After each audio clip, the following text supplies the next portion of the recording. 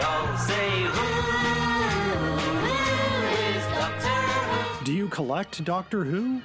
With over 100 Target books stacked up, you are definitely a Doctor Who collector. For all things in the Doctor Who collecting world, tune in to the Doctor Who Collectors Podcast, a Direction Point Network podcast. I am Larry Van Mersbergen, your host, and I have been collecting Doctor Who, including Target books, for 40 years. With popular features like collection protection and the most outrageous offer, you can learn a lot about Doctor Who collecting. Available anywhere you get your podcasts. You're listening to the Doctor Who Target Book Club podcast. Enjoy your travels. Hi, I'm Juliet. And I'm Nathan. Experience Doctor Who from the very beginning through a classic fan's eyes. And through the eyes of a new Who fan. Reminisce and relive those classic moments with Nathan as he offers fun insight. Or experience them for the first time with Juliet as she dwells on social issues, history, fashion, and the size of a flashlight. We're the Time Streams podcast. Find us on Spotify, Stitcher, or Apple Podcasts. You're listening to the Doctor Who Target Book Club. Enjoy your travels. Hello, fellow time travelers. I'm Nick Briggs, and you are listening to the Doctor Who Target Book Club podcast. Enjoy your travels.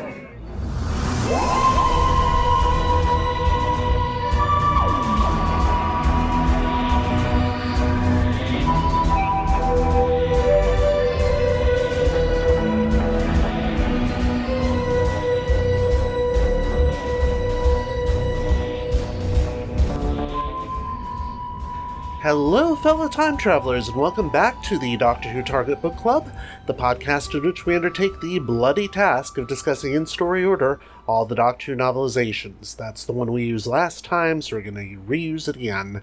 My name is Tony Whitt, and today we have a not at all bloody three-person discussion panel, including our so-called expert who's been a Who fan since 1979.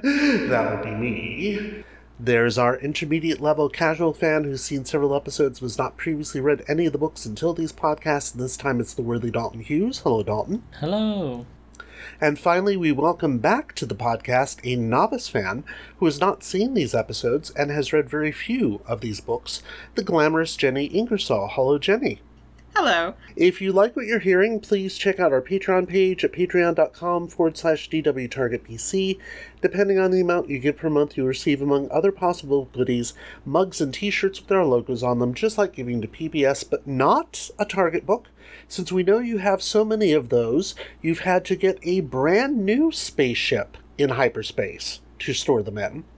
I changed that one just a little bit. Just to say thank you for being willing to help us stay on the virtual air.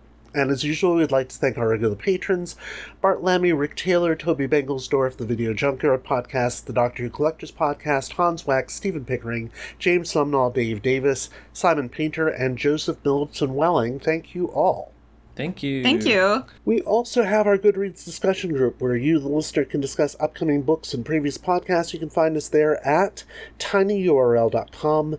Y7KMASPR. In fact, we expect you to. This time, you may have noticed, we're backtracking a little bit to cover a new edition of a novelization we've already covered, The Stones of Blood. Without further ado, here are some fast facts.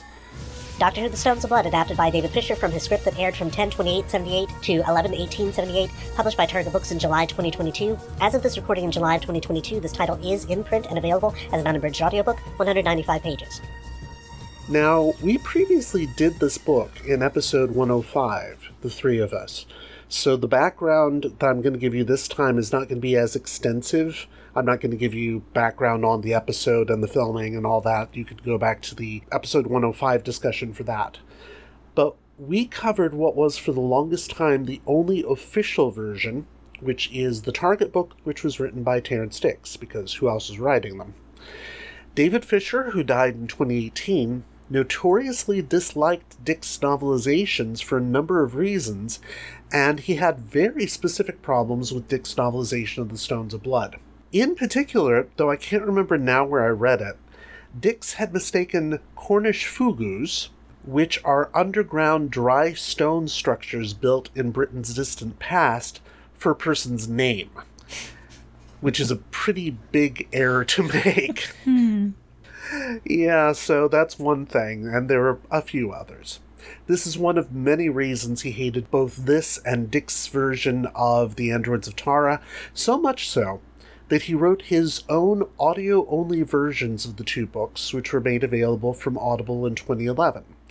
This one was read by the actress who plays Vivian Faye, Susan Engel.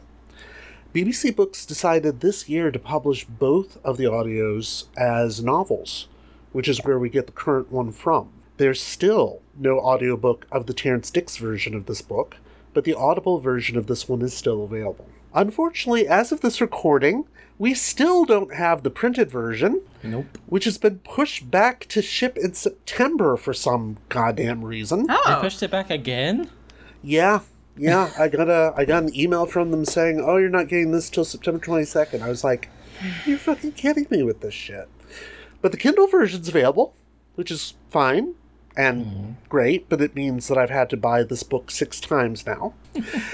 And wow, that's what we're discussing today. This book that I have bought 6 times. It's a good book, but it's not quite worth buying 6 times. Unfortunately, there's no back cover for us yet, but we'll do a dramatic reading of the description which we have for the book on Goodreads, which I believe is going to be the back cover text.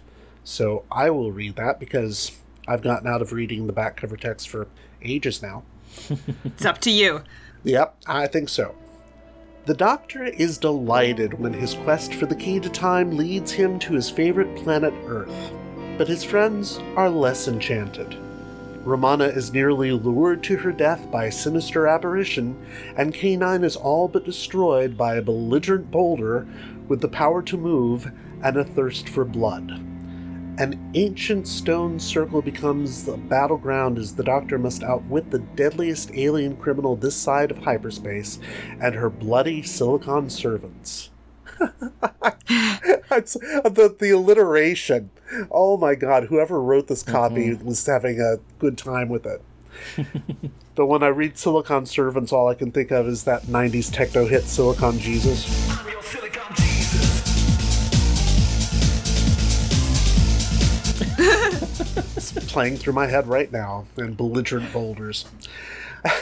So, we've talked about your first impressions of the book previously, but this time I want your first impressions of the fact that we were reading this story again, which is slightly different than your first impression of the book. So Dalton, what was your first impression when you knew we were going to be revisiting this one? Well, I had remembered initially, and like you've already discussed, how David Fisher was not impressed with Terrance Dicks's version. And if I'm remembering correctly, this was in that kind of long run. So yeah, it was a much needed break from all of the Terrance Dicks. And so, yeah, just thinking, where is the guy who originally came up with this story going to take it? So I was very much looking forward to that and to seeing how it was going to be different. And a lot of it's pretty similar, but this felt like a good grade 2 or 3 higher than Terrance Dicks's version for me. Okay. And Jenny, what was your first impression when you knew we were coming back to this one? Dalton, I had a very similar impression. I started reading and I had, again, left my notes on the original at home, which I wish I had because that would be a really interesting thing to compare. But even then, my impression was like, okay, well, I do remember this, but I also had this sense I didn't remember it as much as I thought. And I said, I don't know what that has to say about the previous novel, because I don't think it was that long ago that we did this. I think I looked in my email and maybe saw that we had done it like in October of 21 or something. Mm-hmm. And I thought, wow, maybe like I remembered some parts, but it was almost that I thought, well, that's unfortunate that I didn't remember as much as I did. And reading it again, I have the distinct impression that the writing is just way more skillful. I liked the preface to the foreword. That was really sweet. And thinking of like, oh, you know, I don't think I've read any other David Fisher novelizations. And the son, I think that's who that's written by, has only good things to say about his dad, who I'm like, he calls David, which I think is an interesting choice, but I guess I understand for readers, unless British people are running around being David, you know, to their daddies. All of them call their daddies David, regardless if that's their name or not. But I thought, oh, well, this person seems to have really devoted themselves to the writerly life, and I can tell. Because at first I thought I would feel really guilty if the son had written this beautiful foreword and then the story was shit. But it wasn't. So that was good. Right. And I'll admit to some trepidation in doing this because, on the one hand, it came at just the right time because we're about to wrap up the Tom Baker era. And it would have been just really a pain in the ass to have to do these two books, say, when we were knee-deep in the Davison era or the Colin Baker era. So they came at just the right time, and they're fresh enough in our minds that we can do them. On the other hand, Jenny, you weren't on for the David Fisher novelization that we have read so far, but Dalton, you were, and that's Creature from the Pit. Mm-hmm. And we were not as impressed with Creature from the Pit as we would have liked to have been. No, because he was in that one trying very hard to do his best Douglas Adams, and he was kind of overdoing it. Yeah.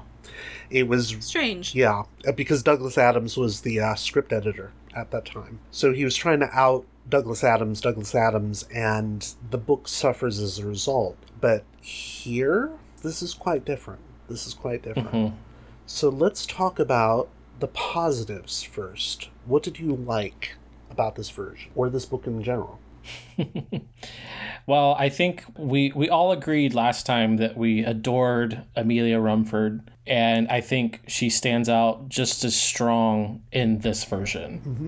Like, she's still just as much of an interesting character, kind of a go-getter, and I think it comes across even better in this one. Mm-hmm. Even though her name is spelled differently. I don't get that. I honestly don't. She spelled it with an A in the last version, and it's with an E in this one.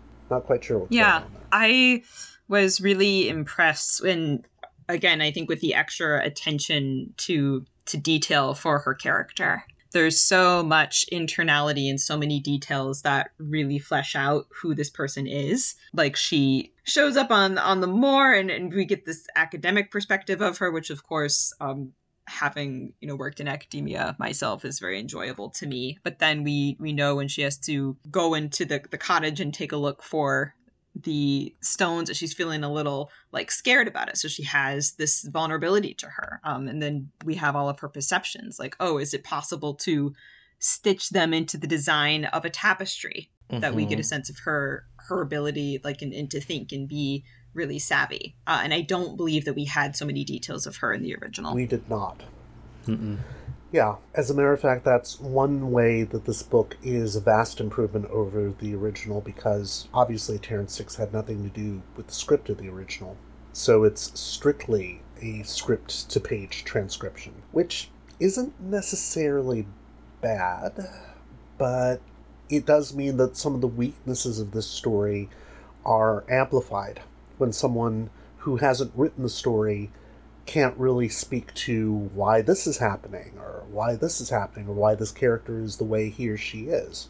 And in Amelia's case, oh my god, she is so fleshed out in this version. Yeah. I adore it. Especially this whole battle between the sexes thing that keeps coming up.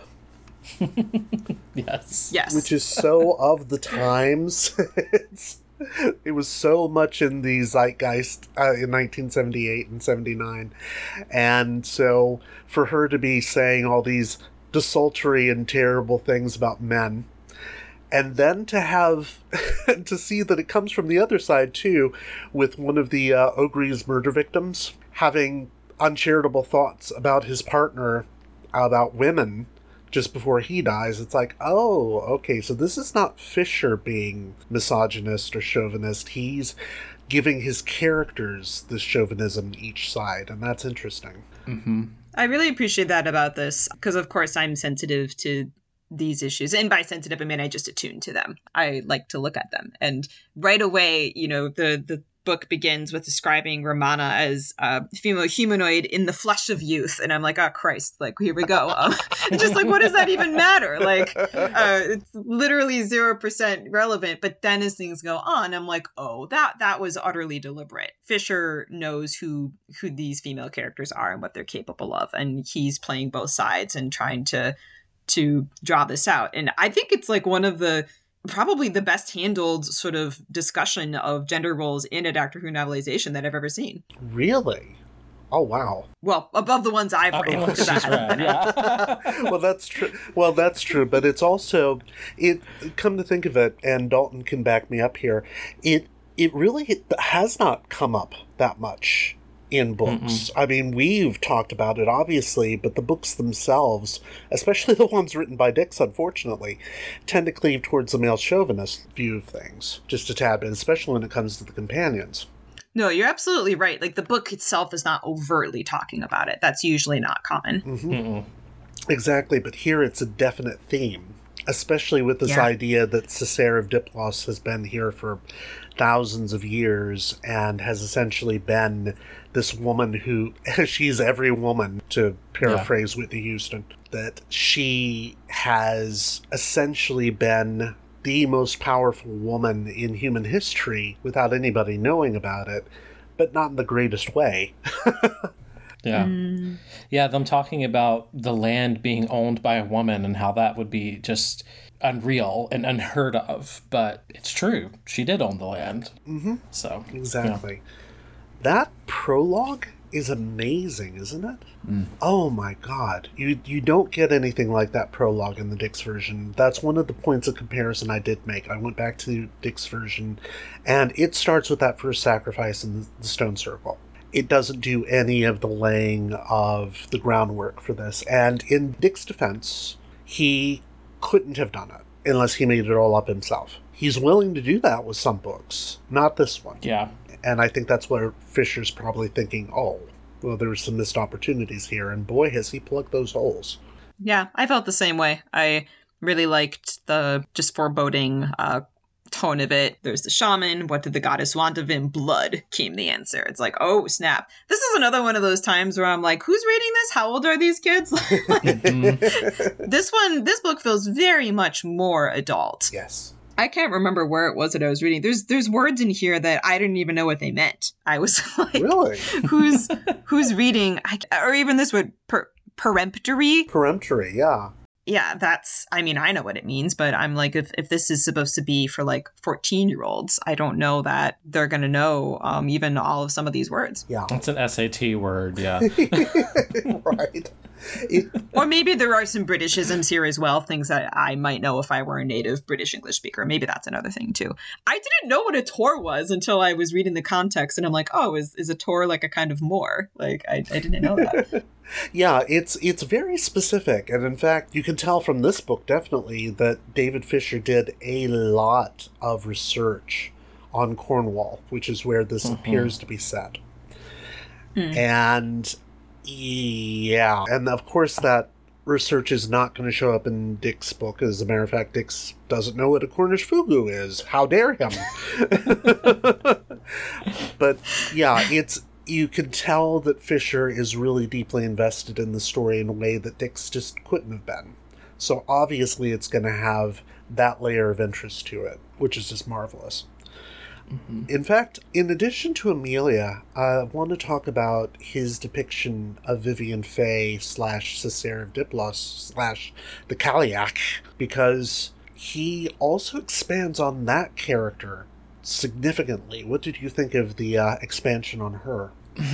Yeah, she strikes me this time around as being much less of a femme fatale, which is the impression I remembered of her last time, that was the only thing, that she was sort of this evil woman that you sort of suspected right from the beginning. There seemed to be more focus with her. Like Jenny said, before she felt just kind of like a femme fatale. She was dangerous. But in this one, I feel like there's a little bit more reason behind why she's acting the way she is.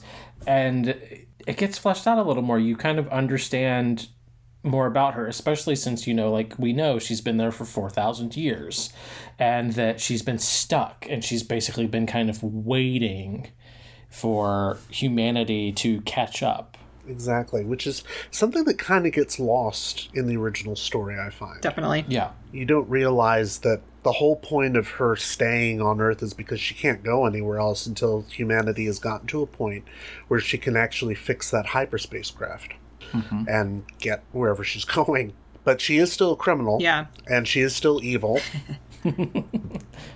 One thing that I find I'm a little sad about is, I think I said this last time, I had this pet theory that she and Amelia were romantically involved, or that they were just lesbians, and there's no way that this version allows for that interpretation at all. I was really sad about that, because I remember it was like distinctly gay last time. I was like, this could be a thing. And here I'm like, oh, they ruined it. They took it all out.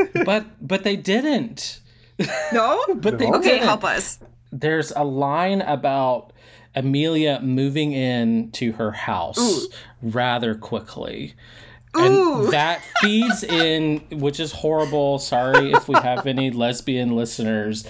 That feeds into that like stereotype that lesbians move quickly and they move in with each other. So I didn't see it the first time, Tony, but remembering that, reading it this time, I totally saw it. Oh, okay. No, maybe that's I saw a TikTok, so therefore it's real. No, like I think that's as you say, like a trope.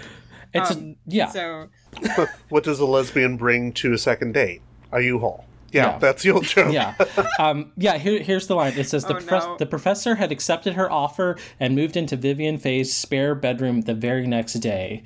It was like a prayer answered. Oh, okay. I could see that then. I mean, well, thank God. I think the main thing that made me think otherwise was Amelia's reminiscing about her own relationships with men and how they'd all gone wrong simply because the men could never figure out that they were wrong and she was right.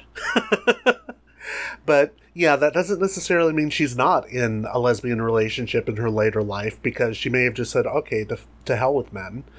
It's much easier to be with women, which makes some sense, actually. Because being with a woman, they would realize when they were being wrong, and they could, come to terms with that. There's also the bit about her visiting. Oh, yes, that's right. Saying Amelia is going to visit Vivian. Right. When she's turned into a stone. There's that bit where she says that she's going to go out to the stone circle and talk to her, which is what people around there expect of her being the old academic that she is. And it's like, that's actually very sweet. That despite almost being killed by her former housemate, which I have some experience of, she still likes her enough. She still likes her enough to be able to say, yeah, I'll visit you in prison. Yeah. Okay. All right. I feel better now. So, yeah, it's like reading it the first time. No, I didn't pick up on any of that. But reading it this time, I was like, oh, yeah, there's definitely that there more. Which makes me wonder, was it initially supposed to be there? And it's something that is, again, being hinted at without being super overt. Mm-hmm. Well, I think a lot of that goes back to the performance on screen. Mm-hmm. Because Susan Engel, when she delivers the line, "No, don't, Amelia, don't make me kill you," it's this very kind of gentle statement that you can tell that she would have some regret over doing it. Whereas Fisher rewrites that line slightly in this version so that it comes at the end of a rant. And so it doesn't feel as gentle. Yeah, it's more, don't make me kill you. Yeah, it's more like that. But I can still see it. So that's good. I feel better now.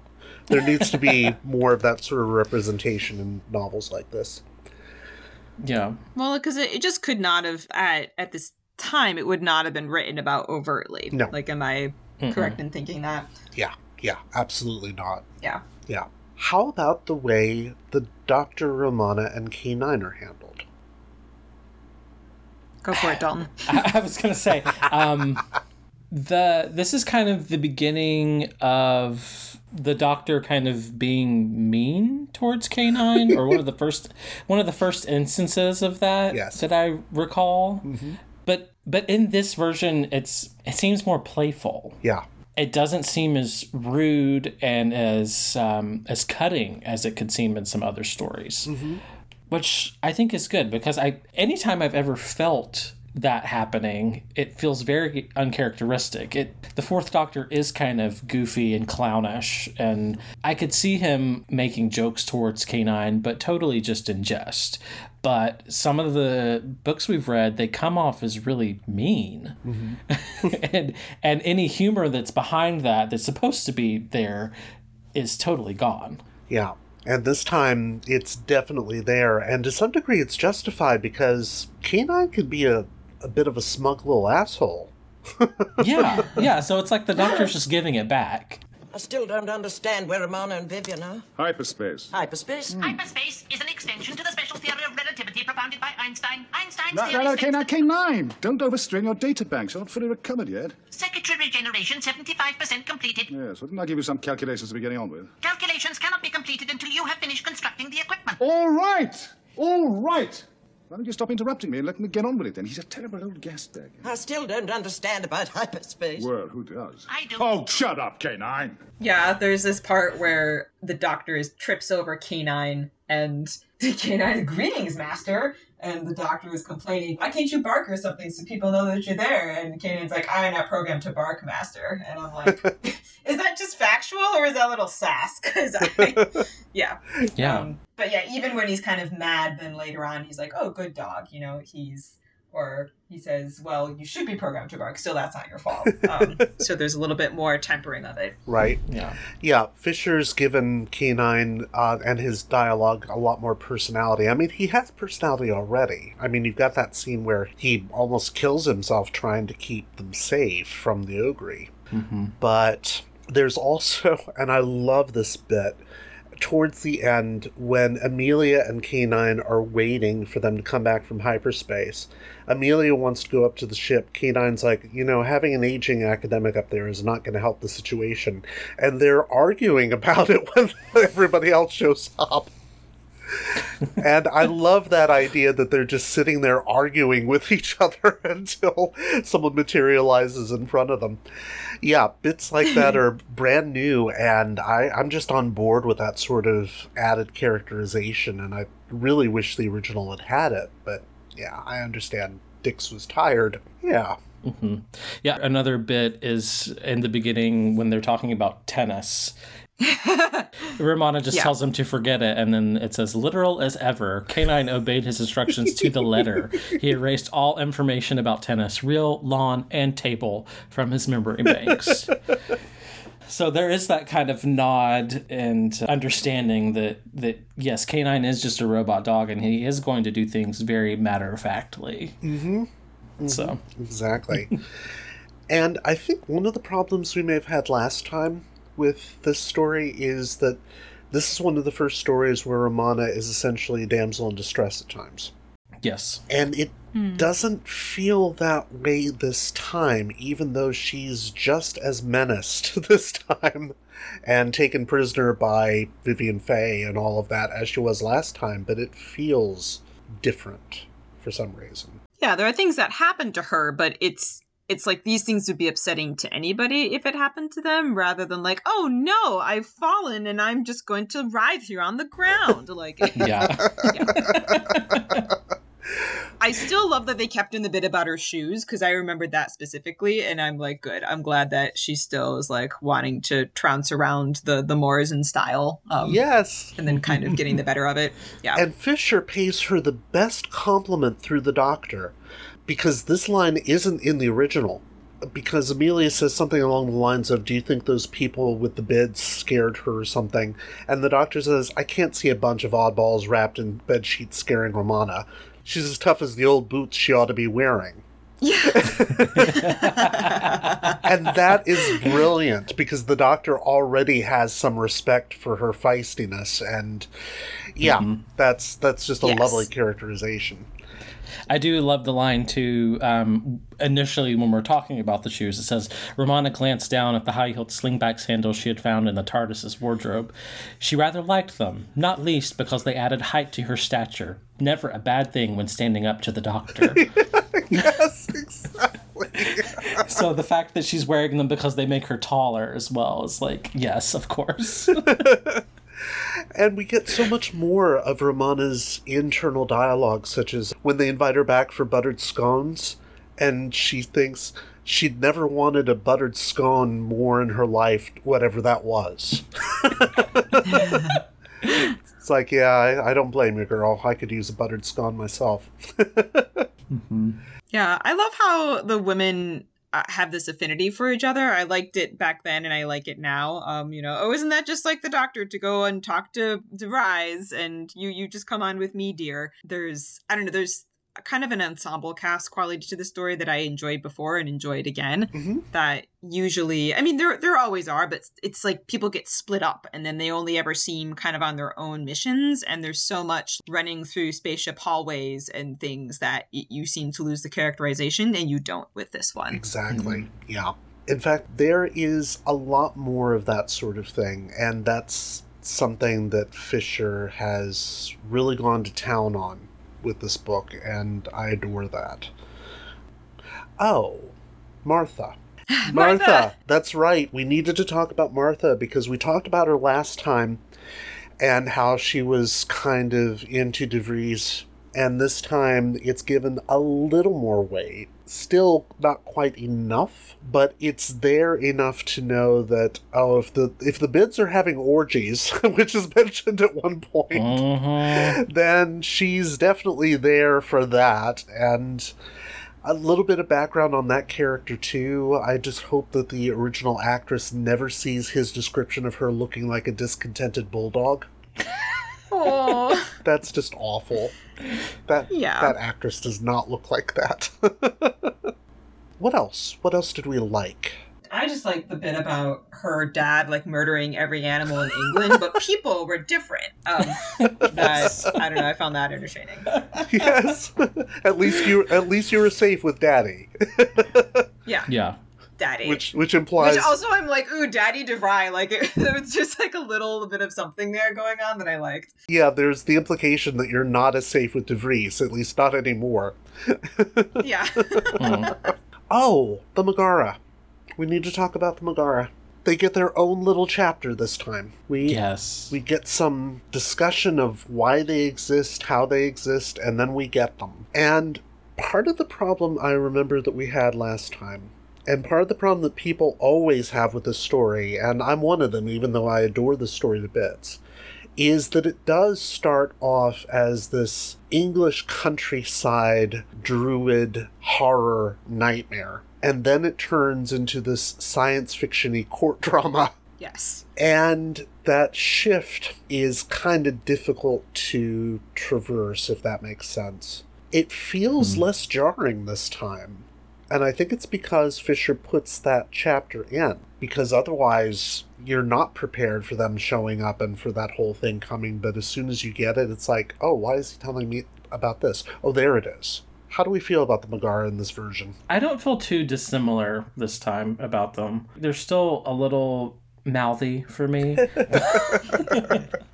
But I guess that's the point. Yeah. I felt that the interlude chapter did help, because you're right, before I was just like, what the hell are these? And it felt a little, I mean, I don't know, do the Megara ever come up in other books aside from this one? No, never. Okay, never. okay. So then my reaction of feeling like it was yet another droid from like the George Lucas mind of the Star Wars sort of universe was that I was just like, oh, here's another one. Like, here's another thing that was sort of precious and got put in here, but for no reason. I definitely felt less that way with the interlude chapter. And I agree with you, Dalton, that I still would sort of prefer it, the mouthiness to go on a little less than it does. I'm just not a fan of like, in fiction, long bits of dialogue. I like it more just dispersed with a narrative, but it was better. It was better for me.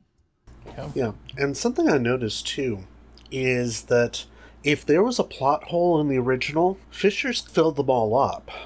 One of them, and this was a big one, and it's one that's bothered me ever since seeing the story originally, is this idea that the Megara were not able to recognize the Seraph of Diplos without the arresting officer saying this is who she is. And that's why they're not going to execute her her sentence immediately.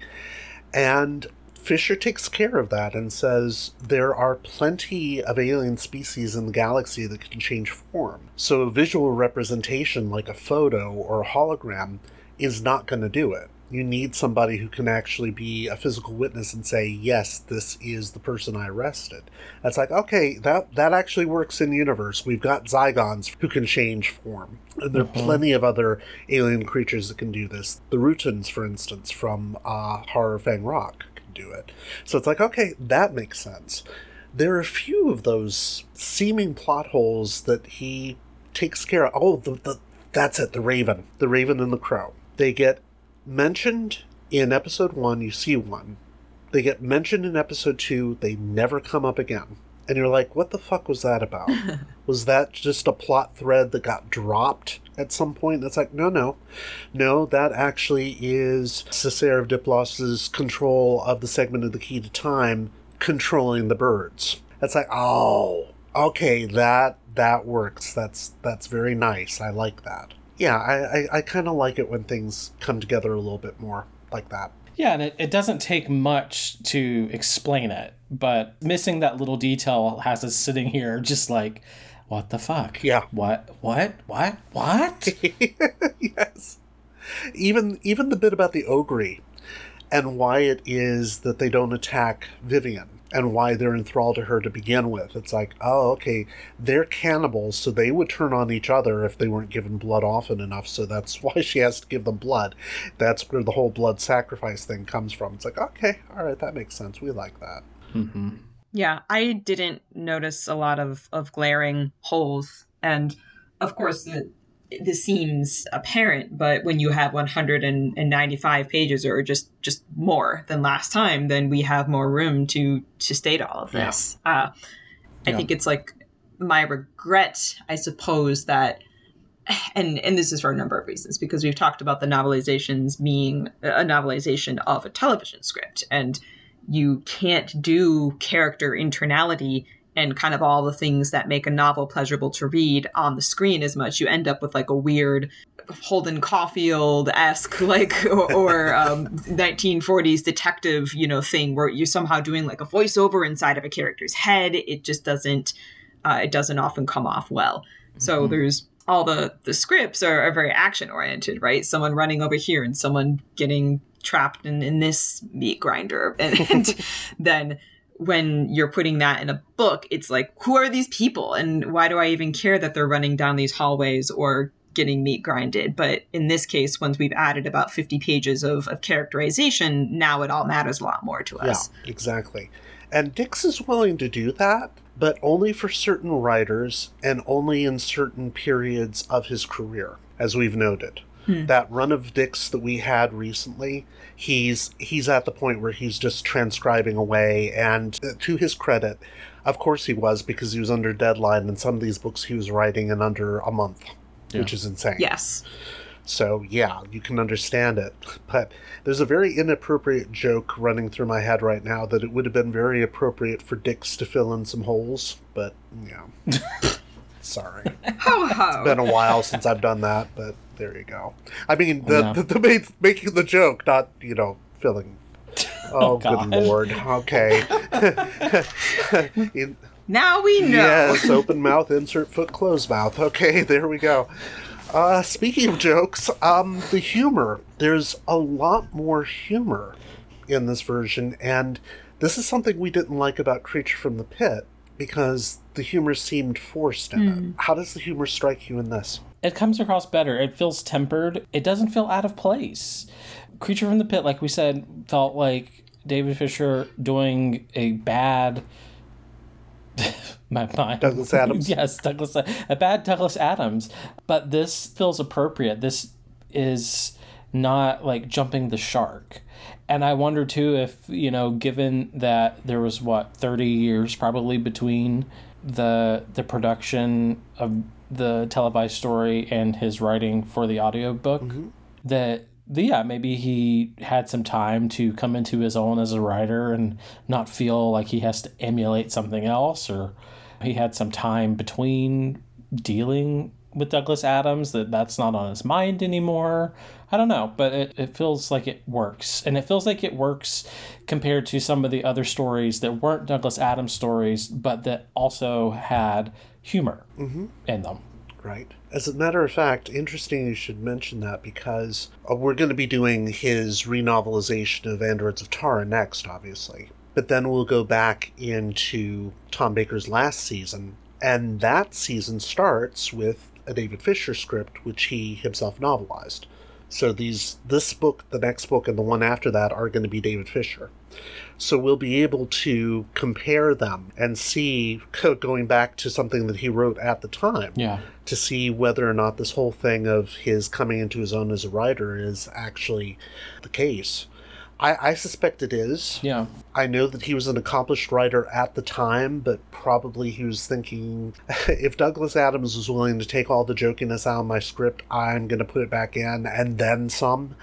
And Douglas Adams is not around anymore for him to try to make that point with anymore. Yeah. Because there's some great jokes in this.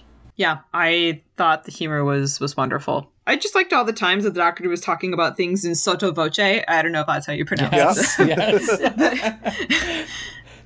I don't know, just there's like a visualizing it of him, kind of speaking to his side of his hand, but then like the narrative was calling attention to how ridiculous that was.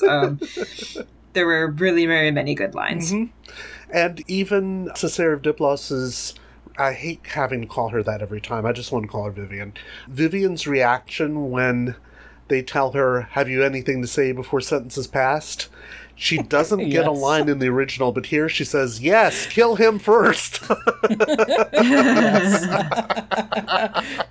Which is totally characteristic, because at this point she is so like fed up with the Doctor's shenanigans that it's like, well, whatever. If I'm going to die, I don't care, but I want to see him dead. Yes. Then she says she wants his body after he's been killed. It's like, when can I have it? Oh, yeah. And you're right, Dalton, it doesn't feel out of place at all. It works with the way he has set up these characters, and that's something that wasn't always the case in the original. Yeah. So it's great.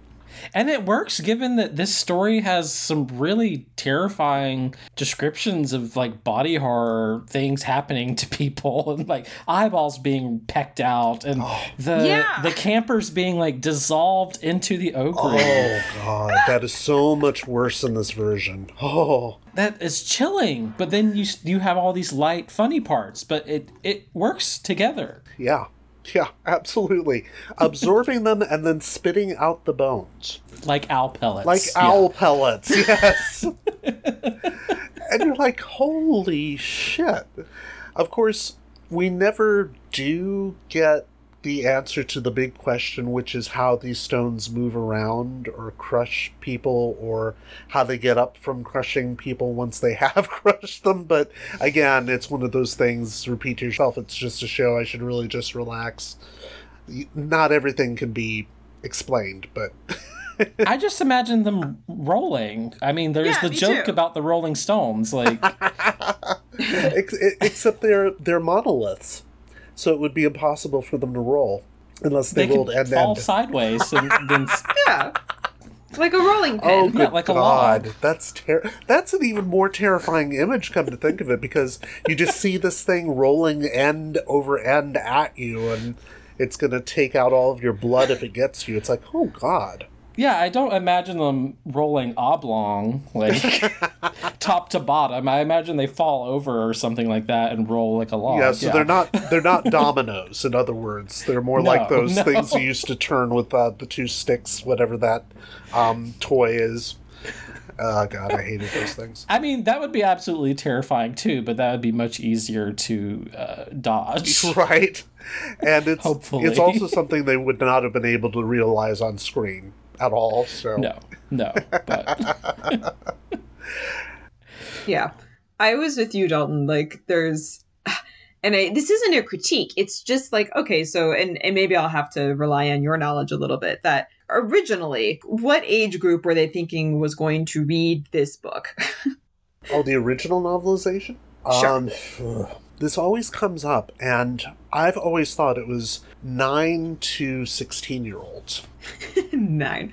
Okay. Yeah, sorry. Yeah. So, like, there's that. And then, so I'm like, okay, fine. And then I can see, you know, Fisher gets a hold of it. He's like, I want to do this right. He does it right and then ages it a little bit so that now to me, it's a little bit more towards that 16-year-old kind of end. But even still, I do sometimes think here, I'm like, well, he had fun. But who is this for? Like, who is going to be reading, who is the sci-fi for? And then the dissolving of humans and the pecking out of eyeballs and then these big words and, I don't know, having empathy with an aged professor whose relationships haven't gone well. I'm like, this just seems like it's for a whole lot of different people. And again, that's not really a critique because I'm just glad that Fisher had fun with it. But I do sort of wonder, like, would there be anybody who would read this and not be disinterested or confused by at least one part of it, especially if it was a young person? I have a hard time imagining a 16-year-old reading this and not just skimming through a lot of the parts. Well, the target audience, no pun intended, for these books originally was younger readers. Okay. But as you probably noticed, when we've read any books that were written in the 80s, and published in the 80s, regardless of whether they were adaptations of 60s stories or not, you can see that the prose has aged up by that point. That's not true of Dix's books from the 80s, but it is true of things we have read, like The Massacre, or The Gunfighters, or any of those novels where the original writers from the 60s have been asked back to do them, or even where somebody like Nigel Robinson has gotten hold of an original script and is doing it for an audience in the 80s. Everyone by that point is aware that young readers will still read these.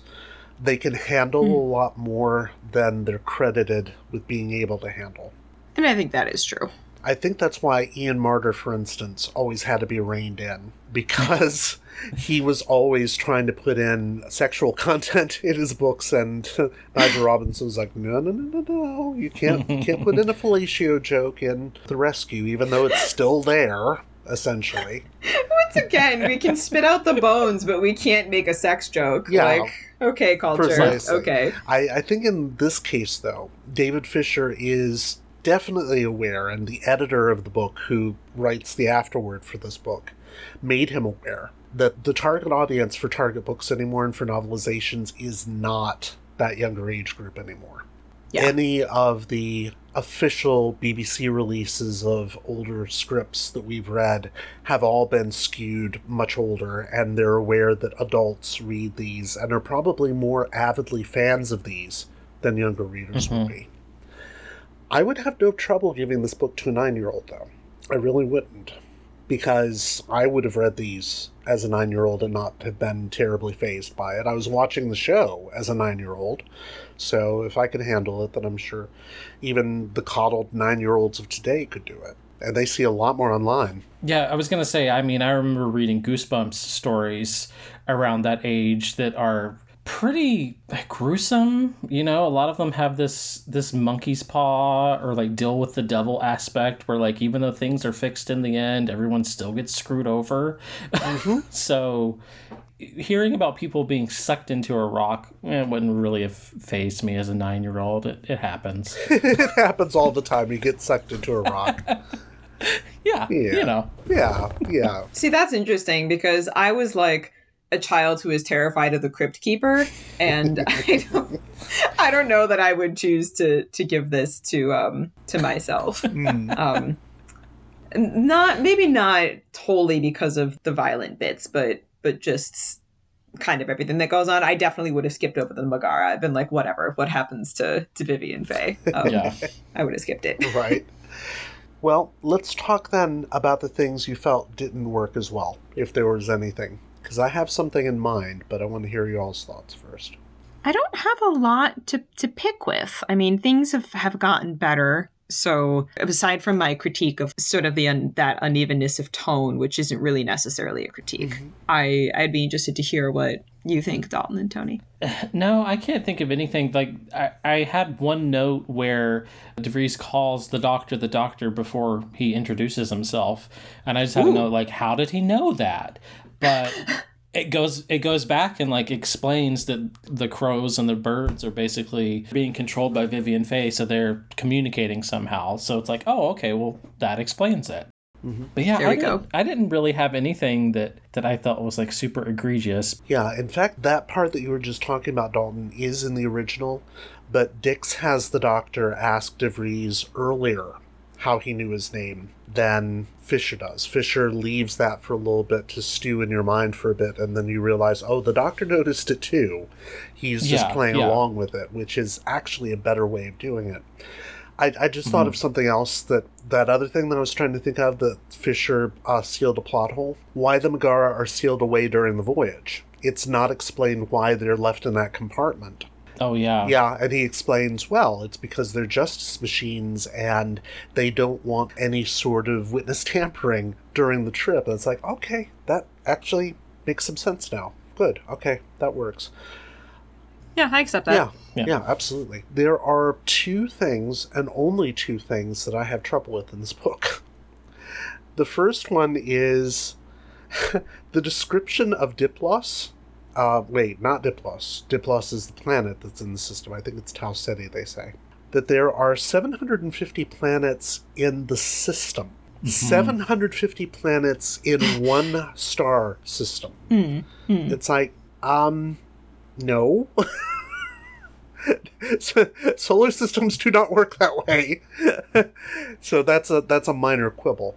But there is one that Dave Davies will bring up in his Goodreads comment and review, and that's the bit about Joselito and the bullfighter. Oh, yeah. Yeah, and I didn't have any problem with it until I read Dave's comment on it, and then I was like, yeah, why is the Doctor a fan of bullfighting? That doesn't seem like the sort of thing the Doctor would ever be into, because it's basically killing an innocent animal for sport, right? So why would he ever like that sort of thing? Maybe he met Joselito when he was still the second Doctor, who we've already established is actually a closet maniac, but yes, that could be it. But that's about it for me.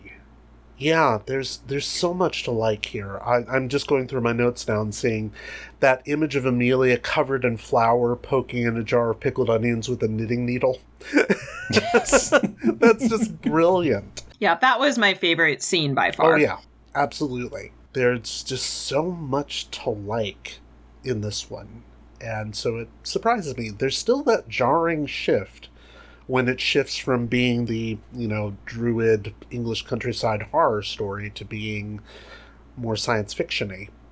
But then that was always there, and that's a structural problem that you can't really get around, so it's, of course, going to be incorporated in this version. What else do we want to say about this one? I'm just looking through notes. I have so many little quips and things. When the Doctor's showing Amelia how to use the machine, the Doctor's explaining how to use the machine, and he says, but remember, you've only got 30 seconds before you must switch off again. If you wait too long, pow. Pow? Queried the Professor.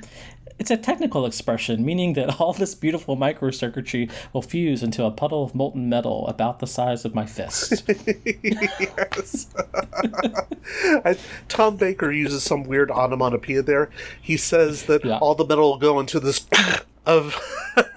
and he just makes a sound instead of the thing that... Yeah. Yeah. Just silly. Yeah. I have similar little bits that I thought were so funny. I really like when the Doctor's talking about Romana toppling into the briny. That one just got me. I liked that. And, I found my word. Internecine? Internecine. Like, yes, I've never heard that word. Internecine prior struggles, to this book. yeah. Like, internal, infighting. Yeah. That I said, oh yes, this is the perfect word to describe what this is, and totally new to me, and not one that I expect most readers would know, especially not a 16-year-old reader. But yeah, that was an example. Well, you know what Dix and Fisher both would have said? They would have said, any child who's reading this book should look it up. Yeah. And they do, luckily. It's true. Yep. Well, shall we go to Goodreads? Let's do it. I could sit here all day and read things I have highlighted. Yeah, there's so many of them. As we always do, let's go to goodreads.com for online reviews of the book written by other readers and follow up with our own ratings. By the way, if you're listening to this podcast and want to have your review featured when you get to an upcoming book, or you simply have a question about it, simply read the book, write a review, or comment in our Goodreads group by the deadline so that we have a chance to see it before discussing the book ourselves. We may just get your review read out loud here. The average rating for this book on Goodreads out of 5 stars is 4.36. Okay. That may be one of the highest rated books that we've done. Yeah. That is really, really impressive. Now, granted, there are only like 8 reviews on Goodreads right now because not everybody has the book. But the reviews from our Goodreads group have again been edited for length. Sorry, everyone, but keep them coming. In our Goodreads group, Dave Davies gives this 4 stars and says, I haven't enjoyed David Fisher's books very much so far, so I expected this one to be a chore. To my astonishment, it was anything but. There are quite a lot of added scenes, and I would expect the pace to be a lot slower than either the TV version or the Terrance Dicks book. It did take me a bit longer to read this version, but only because there's more of it, not through any reluctance to read it. By the way, I finished this book in a day. That's how much I enjoyed it. Just saying. Yeah, that's totally possible. Yeah, it was just as Dalton, as you used to say, a quick read and a fun read. It was definitely that for me. Yes. Back to what Dave is saying, there were a couple of things I didn't like. Right at the beginning, after his son's introduction telling us that David Fisher's favorite part of writing was the research, we find rabbits on the site of the 9 or 6 or 7 travelers 4,000 years ago. There's no mention of rabbits in Britain in any document until after the Norman conquest of 1066. Then again, in the Doctor Who universe, we had Sarah Jane peeling potatoes in medieval England centuries before they were brought over. My other gripe is about the bullfighting. On TV and in the earlier book, it's a passing reference and a frivolous one, but here the Doctor seems to be a fan of matadors. I found this very jarring, as I feel certain the Doctor would take the side of the bull. One other very minor complaint I wouldn't have seen had I not been looking for it, the tautology of Cornish fugu, because fugus are, by definition, Cornish, is more obvious to me at least because the story is now set in Cornwall, whereas its location was left vague in the other versions. The trivial nature of these complaints should give an idea of how much I enjoyed it. If not, a score of 3.75 rounded up to 4 should help. Mark also gives us 4 stars and says, the book itself is about a third longer than the original Dicks version and fills in background details and builds the characterization to give a fuller picture of the story. Having had a look at my Dicks version of the story, I can say that the Dicks version stays mainly to the script dialogue. Whichever version you read, the story is straightforward, and even in the longer version is told with an impressive minimum of fuss and directness that makes me think we should have more of this these days. At about 200 pages, it's a book read in an afternoon and great fun. The Tom Baker Doctor always has an impish quality that makes me feel that although things are bad and dangerous, you will be safe with him by your side. The prose here reflects that. I very much felt it was Tom Baker in the role here. It has been a while since I've seen the original television production, but the fact that this book made me want to watch it again can only be a good thing.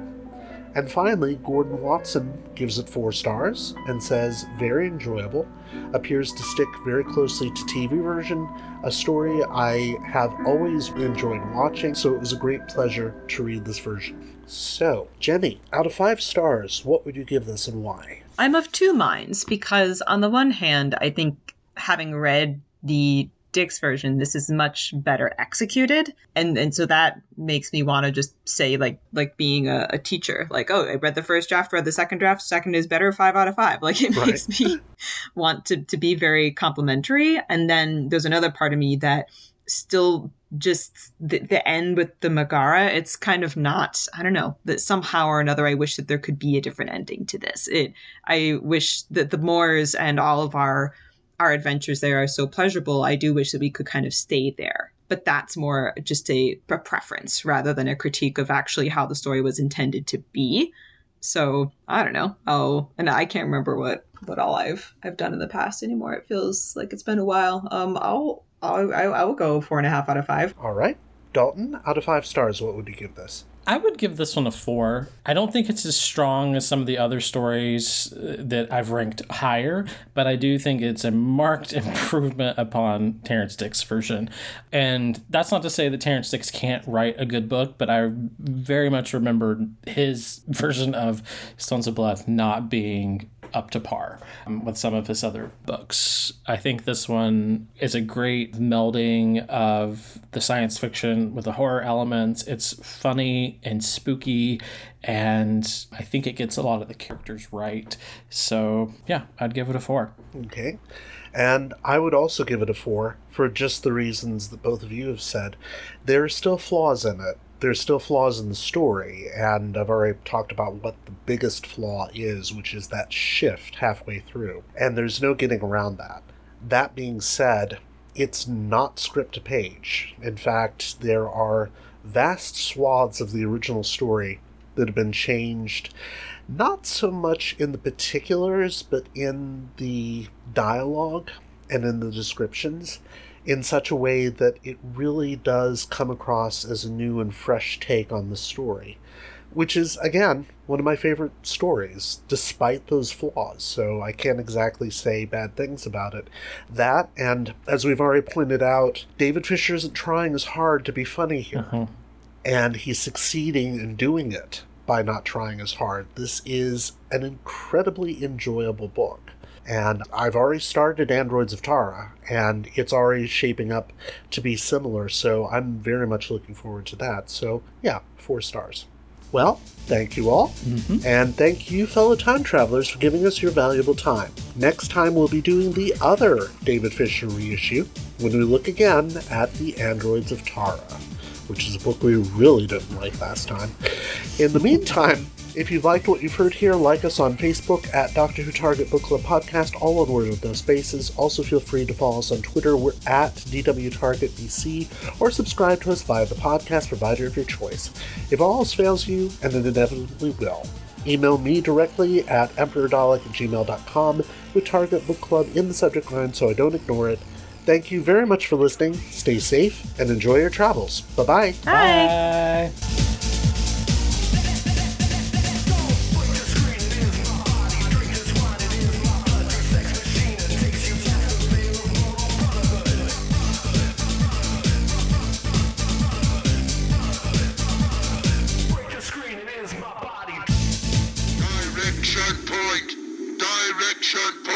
A Doctor Who podcast network.